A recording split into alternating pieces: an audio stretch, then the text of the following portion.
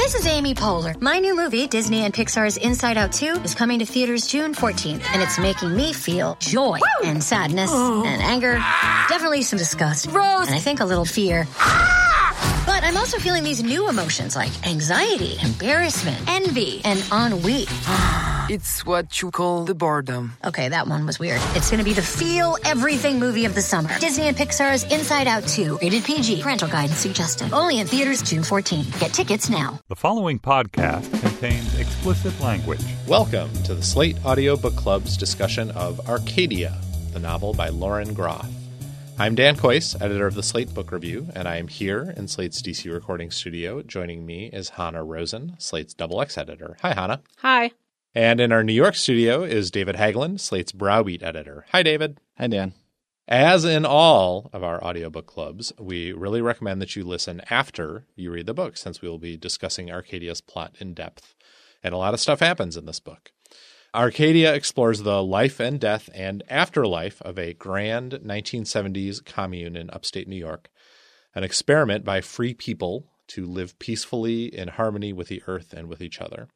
Obviously, this sometimes works and sometimes doesn't work at all. The novel moves from the hippie era to the present day and then, in fact, into the future, where Arcadia once again serves as a safe haven from the dangers of the outside world. I want to start our conversation today by talking a little bit about Ridley Sorrell Stone, Bit, the novel's hero. As the novel opens, he's just 5. He's tiny. He got his name because he's a little bit of a hippie. By novel's end, he's 50. He's an endearing child, I thought, an angry but loyal teenager, a devoted dad, an abandoned husband. And in the end, he's kind of a caretaker for everyone and everything, his mom, his daughter, and the memory of Arcadia itself. I found Bit a very convincing character. That is to say, I could draw a straight line from his bizarre childhood to his adult neuroses, although I didn't need to necessarily because Lauren Groff very explicitly drew that straight line for me. But I didn't always find him a really compelling character. What did you guys think of Bit? Hannah, I'll start with you. I only want to talk about the very young Bit first because I feel differently about different bits of Bit. So let's start with Child Bit. I was so profoundly moved by Child Bit. I can almost explain why, I think. I love books and movies about these utopian communities. Like there's a movie called Together, which is a Swedish movie, which is one of my favorite movies ever. But I think a hard thing about writing about intentional communities or utopias is it's very hard to do it without any irony or distance. Usually you can't help but make fun of them, which, for example, this movie Together does. Right. And I think in this case, she really disciplines herself not to. And the way that she does that is through the character of Bit. So you're experiencing this community always through Bit. So you learn about everything, the free store and the kid herd and the bread truck and all the little elements and corners of this community through this child who's one of these special children, in books by crystal readers, they describe this kind of child who's incredibly open and sensitive and feels everything and remembers everything and feels a responsibility towards everything. And as a child, I thought he was very convincing, and I was especially moved by Bit's relationship with his depressed mother and his childlike sense that he was responsible for his mother's recovery. And this gets spun into a fairy tale essentially in his head. He comes across a copy of Grimm's fairy tale and he has the sense that he cannot speak and that he must not speak. He wills himself not to speak. There's a great passage about this because if he speaks, then his mother won't get better. And his mother's just like garden variety, really depressed because she lives in this bread truck. And I mean, she has lots of reasons to be depressed. But it seems seasonal, in fact. She seems to have sad.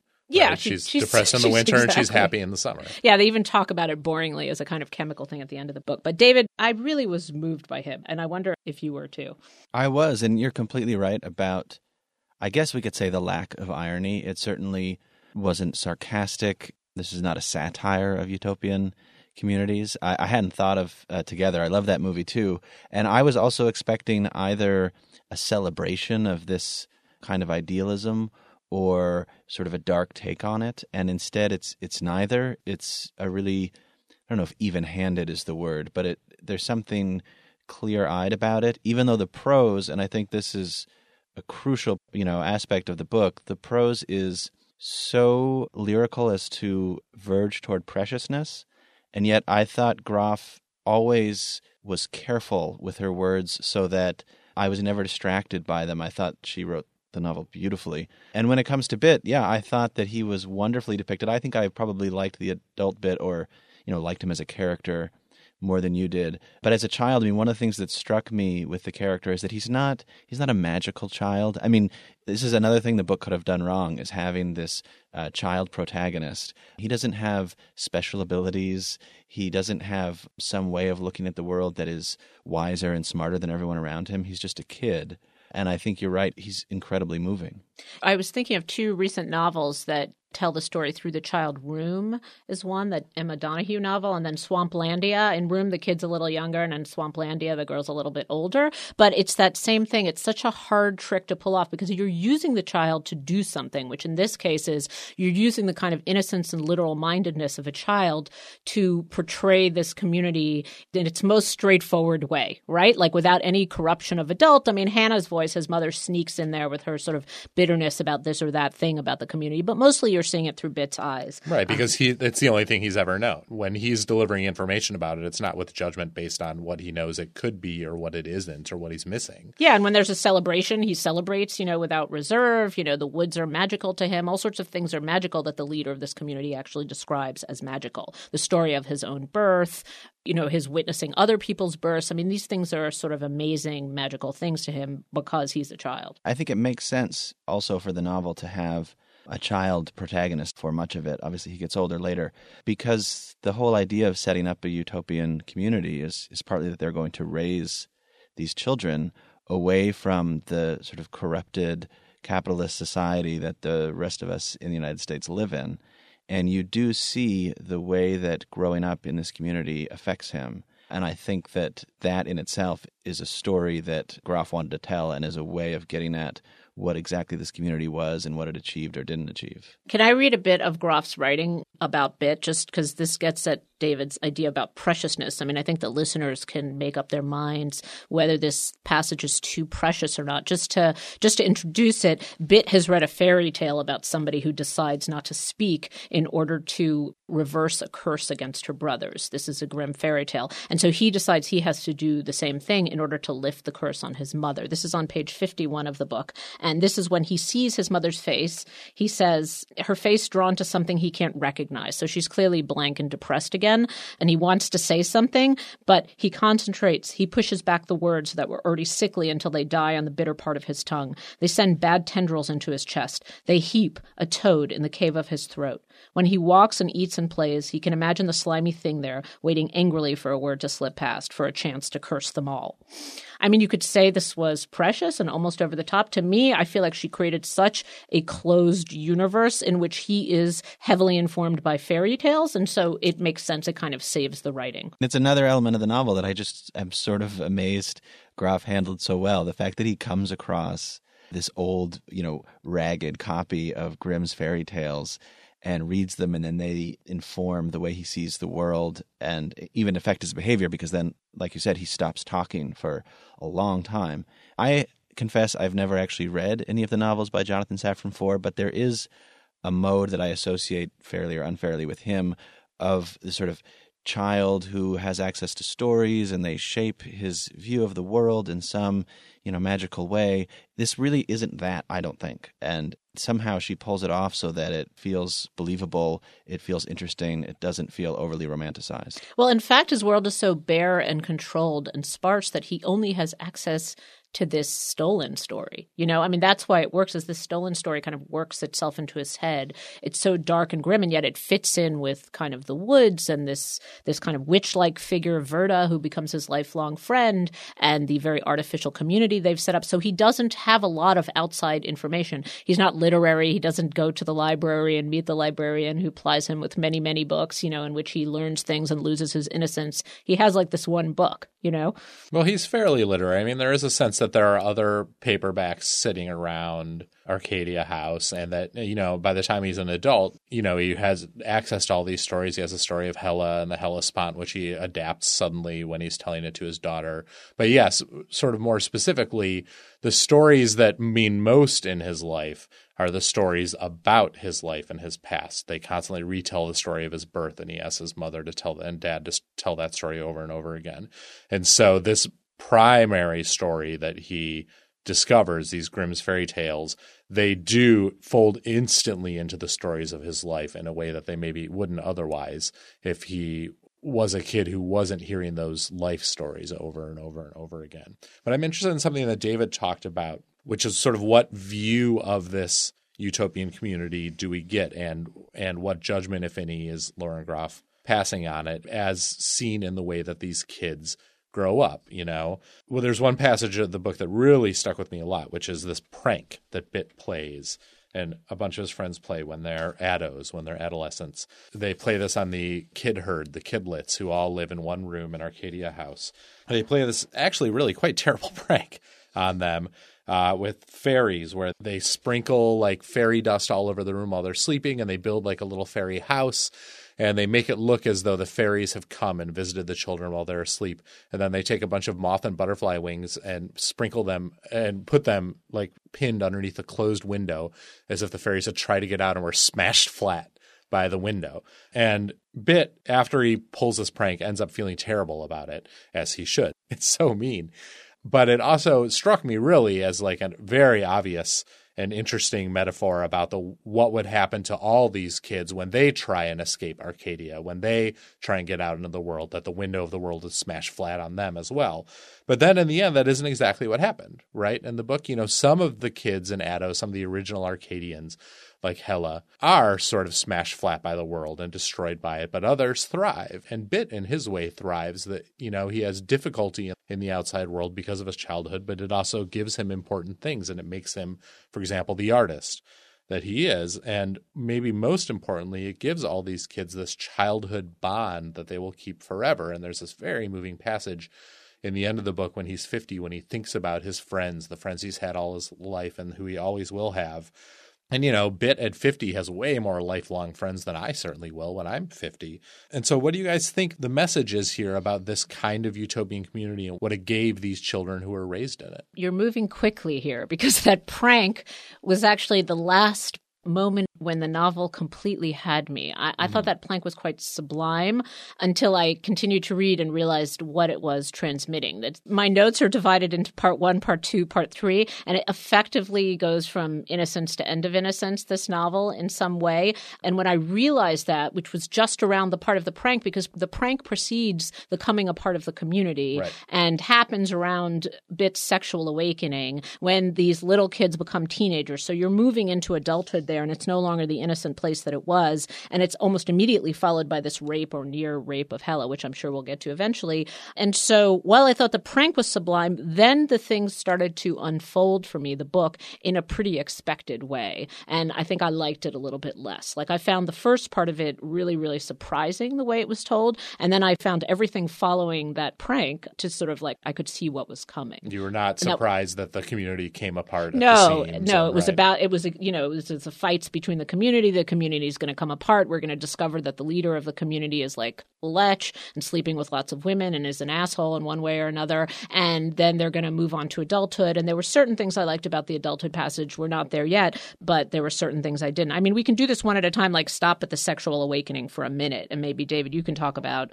like what you thought of the prank and that whole sort of era when they become teenagers and the community starts to fall apart. Well, you know, it's funny. When Dan was describing it, I realized, man, there's another part of this book that when I hear it described, I think that really shouldn't work. I mean, it sounds so overly metaphorical and heavy-handed, but it didn't read that way to me at all. I do think it does have the meaning Dan suggests in that they are hinting, surely unconsciously, at what awaits these kids in some way. It also, you could be taken as kind of a commentary on the community itself, that there's something cruel about it. To me, when I was reading it just felt like this is this horrible prank that these kids are pulling. I think that Groff really resists successfully the impulse to convey any kind of message about the community. Like you said, Dan, the kids, you know, some of them succeed enormously. I mean, there's one who becomes some kind of tech millionaire and then later buys the property. Bit becomes, it seems, a fairly successful photographer. So I don't think that any of them are actually doomed. I mean, if you go back to that prank, the idea that they're all going to be crushed as they get out, they're not crushed. Some of them adapt well, some of them don't. And even the way that the leader is depicted, yes, he is ultimately a lech, and that's predictable, I suppose. He's a charismatic guy, and, as many, many examples have proven, charismatic men who attract followers often abuse the following that they've attracted. So I suppose that wasn't totally unexpected, but I was still surprised by various turns this novel took. I mean, this is jumping way ahead, but at some point we should discuss the apocalyptic disease that starts to befall the earth, essentially, and the way the novel then pulls back from that in what to me was a totally unexpected way. Yeah, well, I definitely want to talk about the novel's vision of the future, but I think Hannah's right that for now, let's stick with the past a little bit, and we'll get to that toward the end. One of the things that really interested me about this vision of utopia, or of Arcadia, at least even when it's working at its peak, was the gender divide in that world. And I was sort of surprised at how traditional the gender breakdown ended up being there. I mean, there's this whole section. I actually want to read a little bit of this section. So Handy, the sort of leader of Arcadia, has gone out on tour with his band, and they're going to be gone for several months. And as a surprise for him, Bit's dad, Abe, and several other Arcadians have hatched this plan to completely fix up Arcadia House, which had been a ramshackle disaster when they first moved in, and everyone's living out in tents and trailers out in Airsats Arcadia. This is page 12, and this is Abe, Bit's dad, making an announcement to everyone to inspire them. He says, "Womenfolk, are you ready to clean and polish and varnish and scrape and sand and take care of the kidlets and operate the bakery and soy dairy and laundry and cook and clean and chop wood and do the everyday stuff we need to keep we free people going strong while all this work's happening?"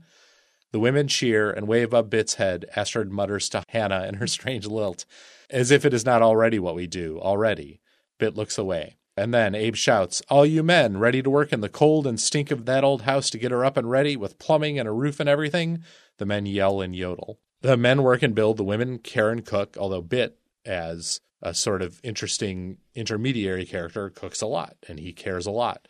But, I don't really know anything about 1970s communes. Is this the way that they just worked out? Like, left to a natural state, is this the way that hippies divided themselves? Yeah, I think she's very clever about that, actually, because she doesn't do a lot of commentary about it, except that the women complain about it a lot. Right. And I think that was very common for utopian communities, is to not think much about the gender divide, that you had to be specifically a kind of gender scrambling community, but very few of them were. And since they were recreating kind of pioneer days, it wasn't even necessarily seen as explicitly sexist, although it was some time. It was like they were going to an earlier era.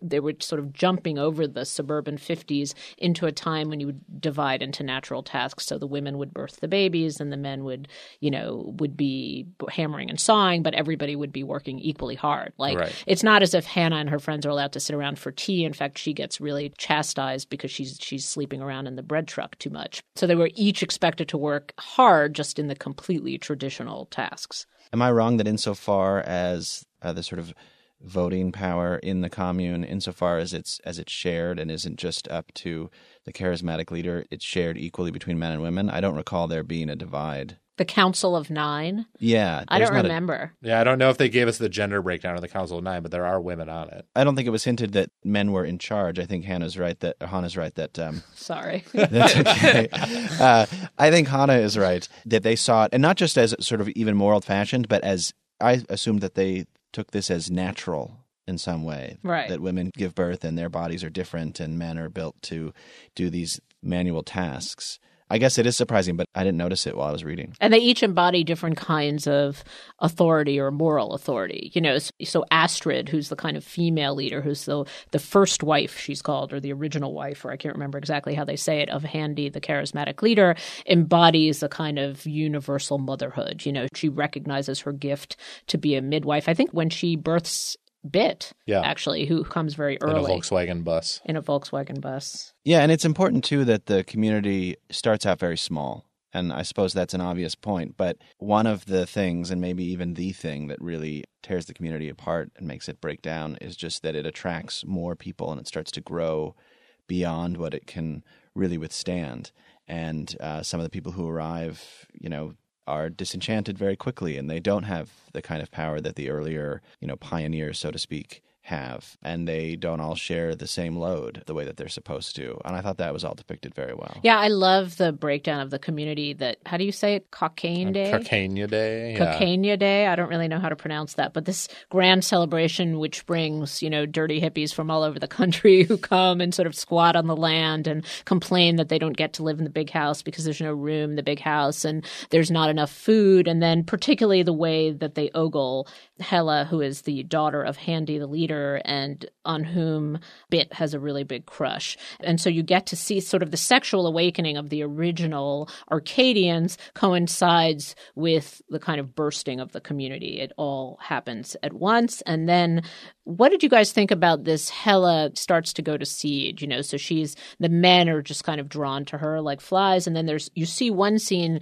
in the woods, which Bit witnesses, in which she's not exactly raped, but she has sex with one of the strangers who shows up for Cockaigne Day.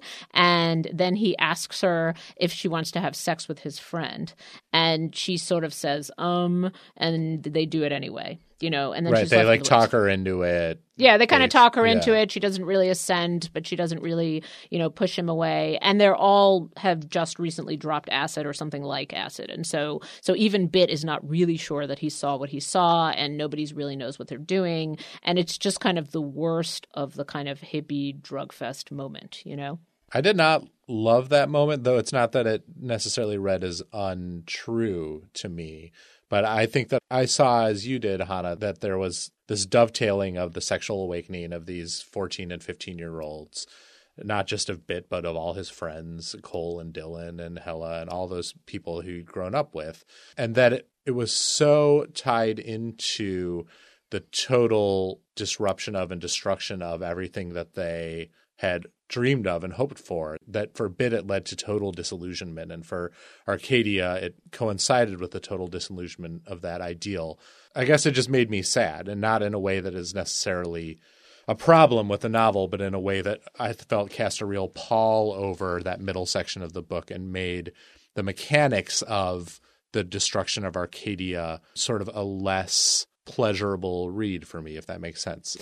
And also the sort of rape or semi-rape of a young woman as a symbol of a loss of innocence is quite common thing to do. It happens in Swamplandia, and I had a really strong reaction to it there. It really irritated me. It was unnecessary to put her in this position of danger. You could have continued the novel without it. It would have been much more subtle. I didn't have quite as strong a reaction here because I felt it was organic and there were all these stranger guys running around. And anyway, everybody was losing their sexual innocence, and Bit was already masturbating to the sight of the other one. I forgot her name with the plump lips, so it was kind of you were set up for something like this to happen, but I wasn't sure if it was necessary. It's another moment that, when described, I think sounds more heavy-handed than it seems in the book. Like you said, it's surrounded by all these other things going on. I mean, one of the scenes that I remember most vividly is when Bit is tasked with, they don't use this word certainly, but processing the newbies, these new people who show up who want to become part of the community.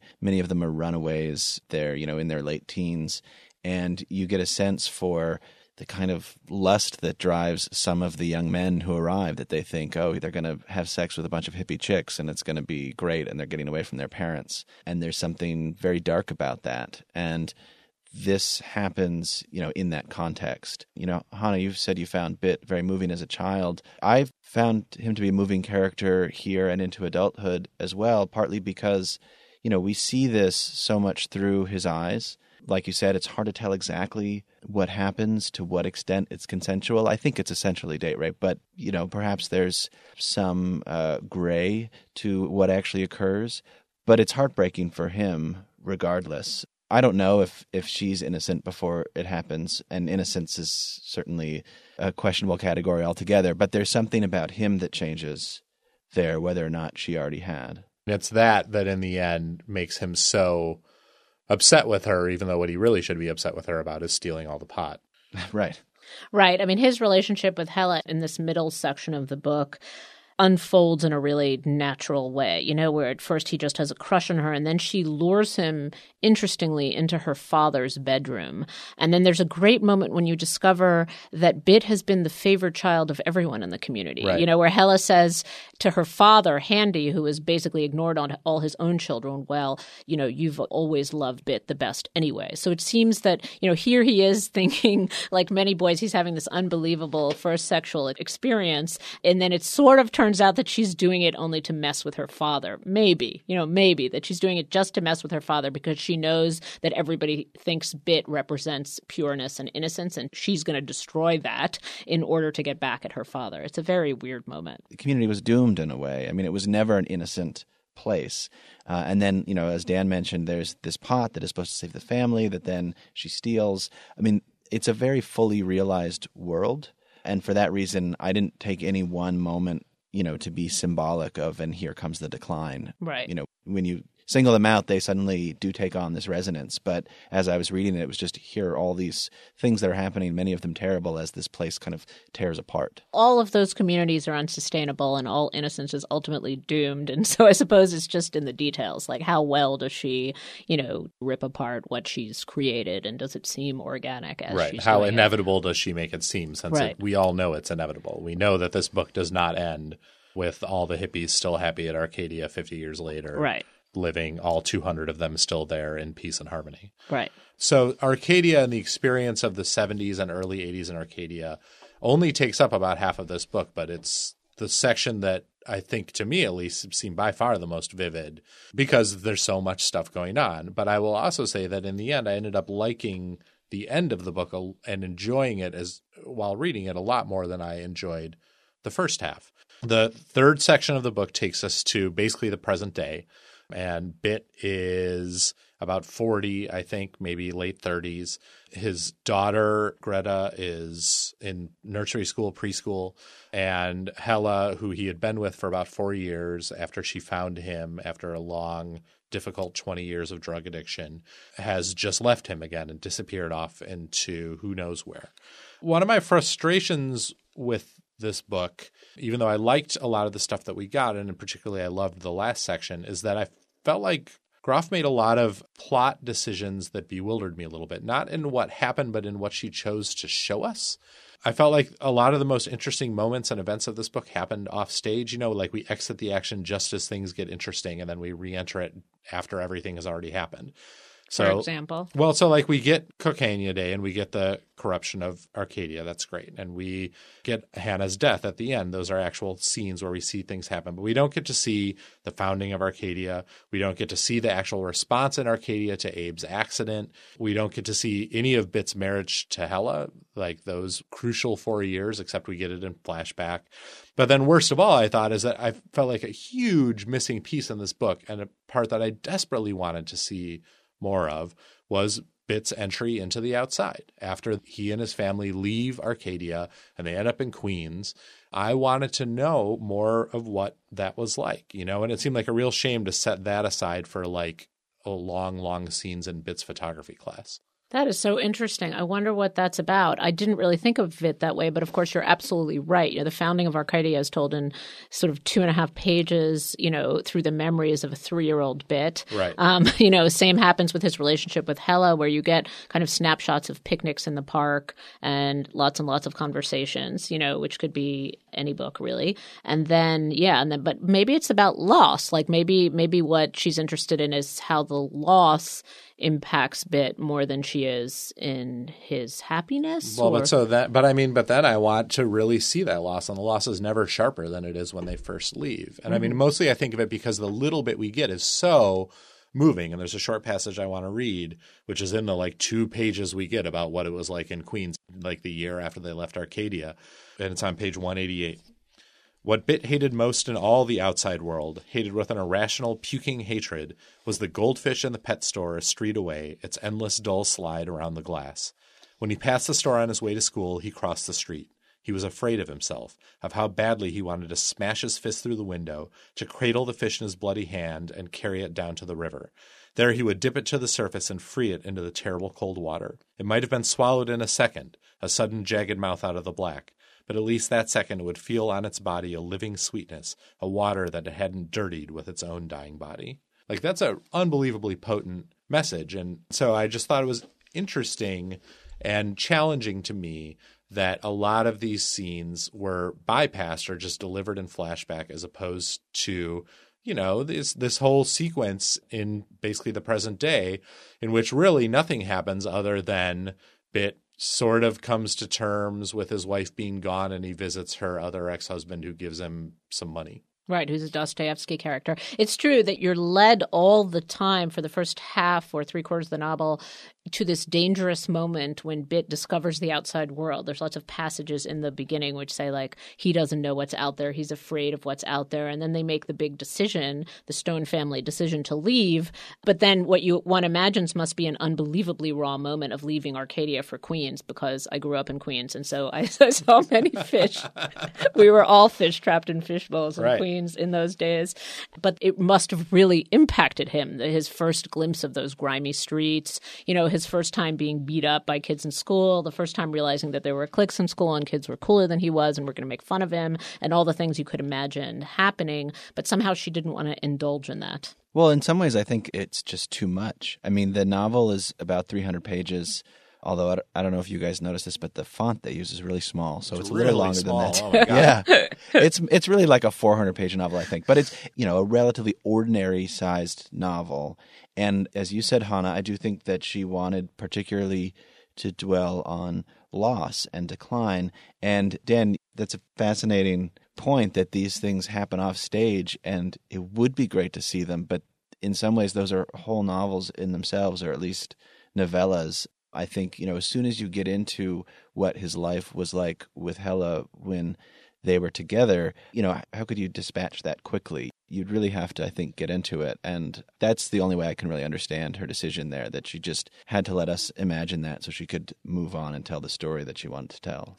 No, I'm curious from both of you. I had the total opposite reaction reading this book, which is I love the beginning vastly more than the end, and particularly the Bit character. And so I'm hoping we can hash that out a little bit. And I'll tell you why. Because I felt like the character of the wistful, sensitive art professor who was disappointed with his life. Like, there's actually the sentence, wonders where his dreams went, which is an all too ordinary sentence for the way that Lauren Groff writes, who, especially the parts in which the digital world comes in, like he assigns his students a digital fast. And then one of the students who has a crush on him, Sylvie, you know, writes about how floating in the ether she felt and how disconnected in this digital world. That felt like a much more ordinary point to me, you know, this community versus freedom, that now we live in an age with our smartphones and we're connected all the time, but in a fake way of being connected. And I understand there must be that ideology. Like, the reason you write a novel about a really close-knit utopian community is in 2013 is in some ways because there's a nostalgia for that kind of tight, close-knit, off-the-grid community in an era when it's virtually impossible to live off the grid. So I can see why we need to hint at the way this modern world is so different from Arcadia. But it did strike me as a little, like, then he became a kind of Andy Rooney-ish, you know, oh, these modern kids with their modern phones. I don't disagree with you. I mean, I think in my ideal world, this book would have the 1970s section, the 1980s section. It would completely replace the modern day section with, like, maybe a whole novella about his and Hella's marriage.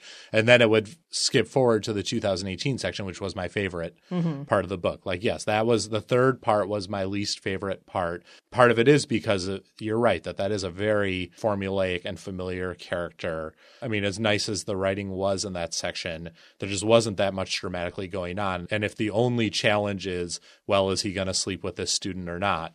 That's not like that much to push me through that section of the book. Yeah, and like the babysitter woman that he finally invites on a date who they're sharing charge. That was like from Girls, right? That she turns out to be a Republican, and so he can't really date her. Right. Yeah, I mean, I don't totally disagree with you guys. I will say, sort of in the novel's defense, that I think Groff depicts the nostalgia rather than embodying it, if that makes sense. I don't think we are supposed to take on Bit's views for our own. Of course, he would feel this way about the contemporary world, and he would sort of foist these assignments on his students. But I don't think that the novel is overly romantic about a non-digital life. I do agree that this section is less memorable. I did like that Groff once again kind of pulls back from, you mentioned the student who's coming on to him.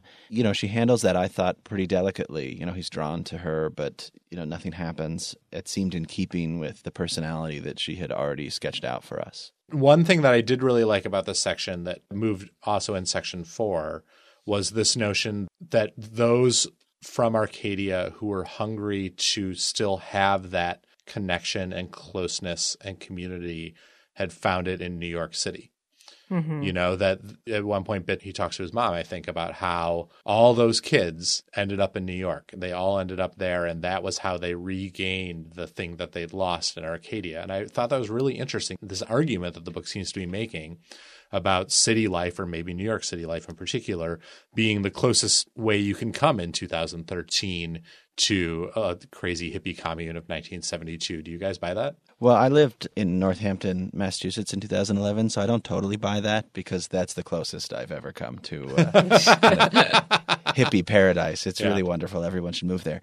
But I think you're right that there's something going on with the way New York draws them. I mean, part of it's that, a lot of them are creative people, right? They're drawn to the city for its cultural life to some extent, but that's not emphasized. I completely agree. It's not quite the same. I mean, really, there are differences, but the closest – I often think about the apartment building I grew up in as if not it's not an intentional utopian community, as the closest I've ever lived to a community. And I myself, moved from apartment buildings to group houses and then recently moved into the first house I've ever lived in. And it's a thoroughly alienating experience to me, and I wish every day that I lived in an apartment building. So there is that way of people living in close quarters. It's just not quite like we don't have house meetings. I mean, I suppose tenant meetings count a little bit, but not really. I see what he's getting at. It's not completely a full comparison, but, right. But it's pretty good. You don't have a bread truck, but you do know your neighbors. And exactly. You do have this sense that you're all depending on each other in some way, especially in a crisis, right? That in a way that you don't get necessarily in a house. Yeah, I immediately thought of the 1970s. Was it 77 blackout in New York when I was a really little kid, and we, what happened during that moment and who shared what. Like, that's what I was immediately thinking about, and how we solved it and sort of got my mother out of the elevator.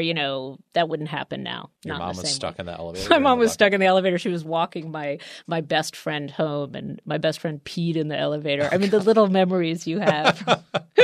It's important to point out that the community itself is what, in New York State? Yeah.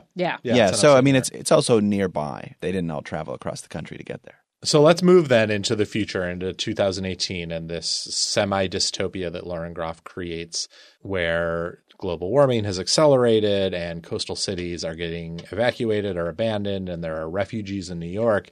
And this respiratory illness, SARI it's called, an acronym that is made fun of by people throughout the book, but seems actually very real for that exact reason, is sweeping the globe and becoming a pandemic.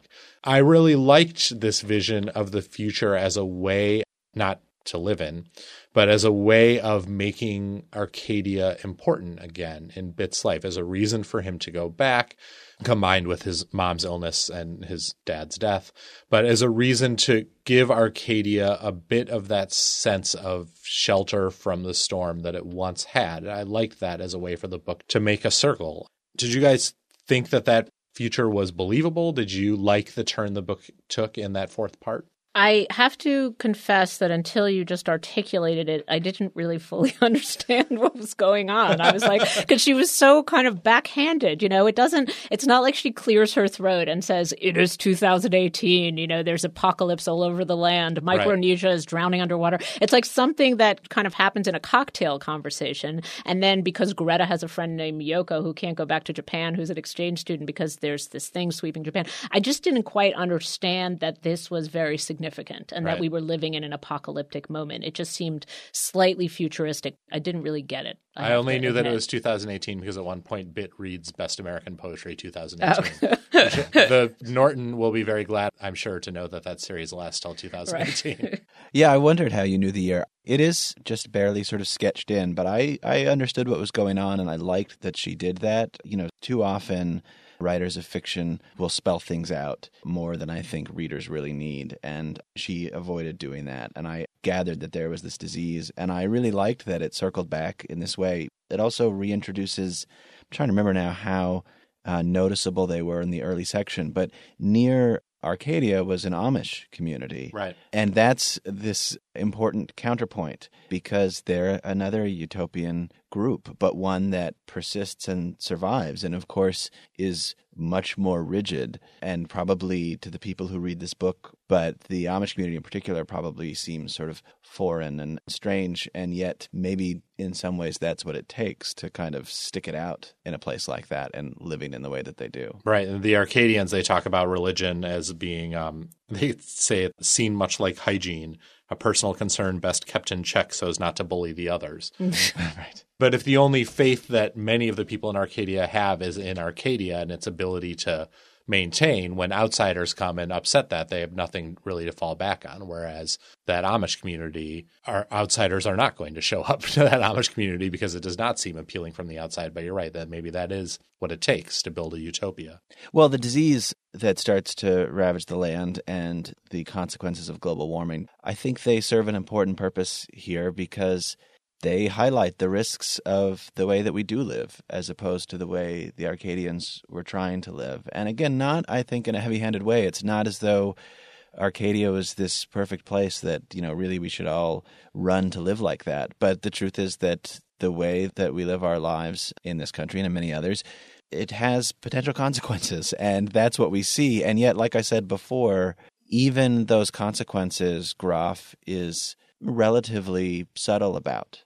We don't get down to the last man and the last woman or anything. This isn't a Hollywood movie. Eventually, the disease starts to fade, and it seems like the world will go on, but it has suffered enormously in the meantime. Right. So is that what happens in the end? She's obviously not writing The Road, right? Like she hints at this idea that the, islands will be under the sea, that people will die of disease, but she doesn't take us that far. But why isn't it possible in the way that she tells it that in 2060, we'll be on Cormac McCarthy's The Road? It's just not? I mean, because the ending is happy and sweet and is about the love between, or the budding love between Bit and the Doctor. Is that why she stops short of that? It's an optimistic book, to be sure, but I do think that David's right that it certainly implies that the road that we're going down does end in that way. But it doesn't end in 2018 at the end of this book. It gives them hope that, at one point Bit thinks all I really want out of this entire thing is for Greta to survive. I just want her to make it. Mm-hmm. It's not The Road, but I don't think that it is quite so optimistic about the future of humanity as to think that we're going to make it necessarily. And I guess one thing that happens by the end is that you get shifting views of Arcadia in the same way that one of Hella's and Bit's enduring debates is, did they have the worst childhood ever, or was Right. their childhood pretty okay? Where Hella thinks it's like they were starving and freezing all the time and their parents were jerks. And Bit's memory of Arcadia is not quite like that. I guess Lauren Groff does that too with Arcadia. So she's not sort of shoving it at you as the kind of safe haven from a world destroyed, but she's kind of gently holding it up like a balloon, like, okay, there are moments when such a place can seem like a shelter. I'm not being forceful about this, but in a moment when you have, sorry and lots of terrible things going on in the world, sitting in the woods in a house that your father built with a pretty doctor seems like a nice place to be. Right. And it helps also that, there's this real strain of I guess, almost pastoralism, of appreciation and love for nature that runs through this novel. And some of my favorite parts of this book had to do with the natural world, and Bit in particular, his love of it. There's that scene where he's just walking through the woods and he sees a deer, and then a fox just runs into the deer and they like bounce off each other and he starts laughing. Or even scenes that show that nature is not always beautiful, but is sometimes difficult, like when Bit is swimming in the pond and the hawk catches a blue jay and just rips it apart, and Bit ends up with like little blue jay feathers on him. Right. But that's still really beautiful. And so this sense, as you say, David, that is what is at stake if we don't find some middle ground between the way we actually live and the way Arcadia meant to be, I think is real and potent and delivered in a good way, I thought. And the one thing the Arcadians enduringly have in common, and the reason, for example, Bit says he loves Hella, is that they notice things. I mean, he says about her, unlike sort of kids of the modern age or kids out there, you notice things. Now, Bit is an extreme version of that. He notices absolutely everything, but Hella can also stop and look at flowers or notice the patterns that animals are moving. And that's a way of being in the world that kids from the outside world, seem to have completely lost, you know? So when Sylvie writes, that graduate student writes her essay about her digital fast, that's essentially what happens to her. You know, she puts away her phone and she starts to notice things and tune into sort of things in the universe that she hadn't before. All right, so we are running out of time, but the one last thing I want to touch on before we finish is death in this book. And that last section, I think one of the reasons I loved it so much is that it was a really quite amazing portrait of Bit's mother's final days and the way that he and others care for her. And in fact, the whole community sort of assembles to help care for her, from strangers like the nurse who comes in or the doctor who helps out to people who've been part of their community and family for years and years and years. I thought that was really very moving, and it reminded me of something that I had forgotten about the beginning of the book, which is that the book begins with a death too. It begins with the death of the artful codger, the dad of one of the original Arcadians, which is witnessed by Bit when he's 5 and is a completely lovely moment. It's not violent or horrible. It's just that the man looks astonished all of a sudden as death creeps over him and then he's gone. And Hannah's death too is very moving and about as, you know, as peaceful and good a death as an aging hippie can hope for. I really liked how just sort of chilled out this book is about death. People die. Sometimes they just disappear. Sometimes they freeze to death in a high-altitude balloon. But in general, death, like everything else that is natural in this book, is not anything to really be fussed over that much. Right, and maybe that's another thing the Arcadians do well. They notice things and they accept natural rhythms of things. I mean, Bit watches child being birthed. There's a moment when he locks eyes with the mother who is literally pushing the child out at that moment. And Bit's birth is such an occasion that cements the community together. So it's ways in which you are being gently reminded at the end of the book. You know, Arcadians are like a family, and there are moments when your family seems, you know, toxic and insane and awful, and other moments when your family comes together and seems beautiful and taught you everything you knew. And so I think you're right. Death and birth are things that Arcadians can do together. Right, and by circling back to, you know, that place where she dies, you see it happen in maybe the way that it would have in that community, even though now it's this tiny community of just a few people. And it's not without its grimness. I mean, he has to attend to her body as it's decaying. And if I'm remembering correctly, Hannah and Bit's father plan to commit suicide together. Right. Yes. But only he dies. Right. So really they had reached an incredibly desperate point, and initially when Bit goes to help her, you know, she doesn't seem to want to live. She opens up somewhat in the course of their last days together. But I think you're right that this is, again, depicting something that's been lost. I mean, death is another thing that, you know, it's treated in various ways, but, you know, we have a way of pushing it out of sight, of not confronting it, of not accepting it, putting people in hospitals and turning it into, you know, a kind of technological occasion. And this book resists that, again, though, I think without being overly romantic or soft-headed about it. Yeah, and it also comes full circle on Bit's close attention to his mother. I mean, he starts out as a child sort of watching her every move and expression. You know, he's always sort of touching her eyes or kissing her mouth, or he's really, you know, closely attuned to her body. And here at the end of his life, he has to be closely attuned to her body in a totally different way, in the way that an older, you know, child taking care of his mother would have to be. Right. Well, thank you both for joining me for this conversation. When we form the Slate commune, I volunteer to run the bread truck. Who's going to be handy? Does my husband have to be handy? Yep. Or does Jacob Weisberg be handy? I'd probably be Dan Check. Yeah, okay. All right. Well, so thank you very much, Hannah and David, for this. I really appreciate it. A program note, our next audiobook club selection is Going Clear, Lawrence Wright's investigation into Scientology, Hollywood, and the Prison of Belief. It's expanded from his huge New Yorker story about Paul Haggis and the church. Please check it out and then join us for our discussion on April 5th. The homepage for the Slate Book Review is slate.com/books. You'll find the show pages for this and every episode of the Audiobook Club at slate.com/ABC. Visit our Facebook page where you can leave a comment on this episode. That address is facebook.com/slateabc. Please subscribe to our podcast in iTunes, which helps other people discover the show. Just search for Slate Audiobook Club in the iTunes store. And please don't forget to leave a comment while you're there. Our producer is Abdul Rufus. The executive producer of Slate Podcasts is Andy Bowers. And for Hannah and David, I'm Dan Kois. Thanks for listening.